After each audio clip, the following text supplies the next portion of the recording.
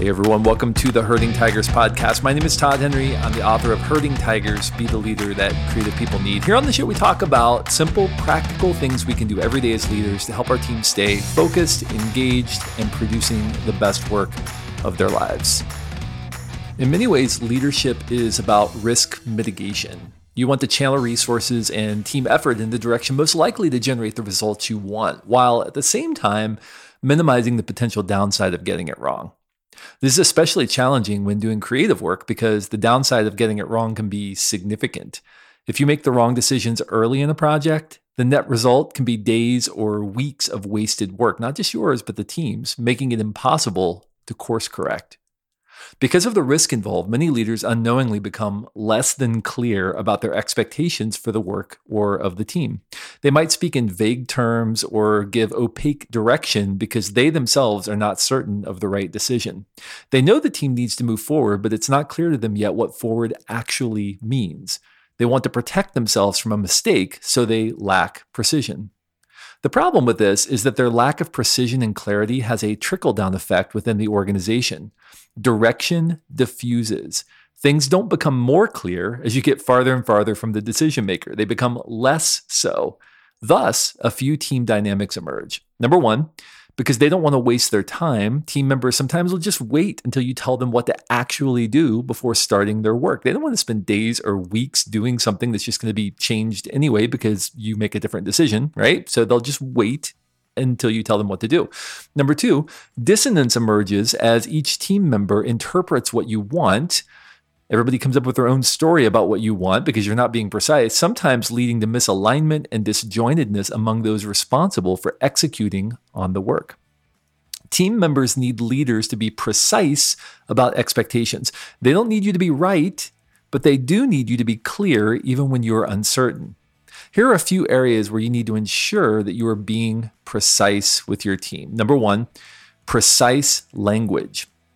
When sharing your decisions or expectations with the team, speak in nouns and verbs, not lofty adjectives and adverbs. Be a laser, not a lighthouse. A lighthouse tells you what not to do by pointing out danger areas, but doesn't really give you a clear path forward. It just says, don't go here, don't go there, don't go here, don't go there, right? That's kind of a protective, self-protective way of leading. A laser is precise and focused and points you to a desired outcome. You should aim to use precise language when speaking with the team. Don't use industry buzz phrases or metaphors. Find a clear, compelling, precise way to communicate what you want, even if you're uncertain you're correct. Okay, so use precise language. Number two, precise expectations. Be very clear about what you want, when you want it, who will do it, why it matters, and what the outcome will be if you are successful. Don't leave room for vague interpretations of when the work is needed, who the responsible parties are, or why any of it matters to begin with. All effective expectations include assignment of responsibility, articulation of timeline, and accountability for results. If your expectations don't include all three, you aren't being precise enough. You're leaving too much room for interpretation. Okay, so assignment of responsibility, articulation of timeline, and accountability for results. All three are critical. Third, precise objectives. So where are you leading the team? How will you know that you've arrived? Why will any of it matter? Many leaders speak in lofty, vague terms about their vision for the work or their vision for the team because they aren't really certain about their own intuition. Because they are insecure about their intuition, they allow that insecurity to trickle down to the team in lack of precision. Team members need to know that you have clear objectives in mind, that you are aware of the obstacles you will encounter along the way, and that you have a plan to overcome those obstacles. You must be clear about where you are leading the team in spite of your personal insecurities. So, precise language, precise expectations, precise objectives. Leaders, be precise in how you communicate with your team. You owe them that. You do.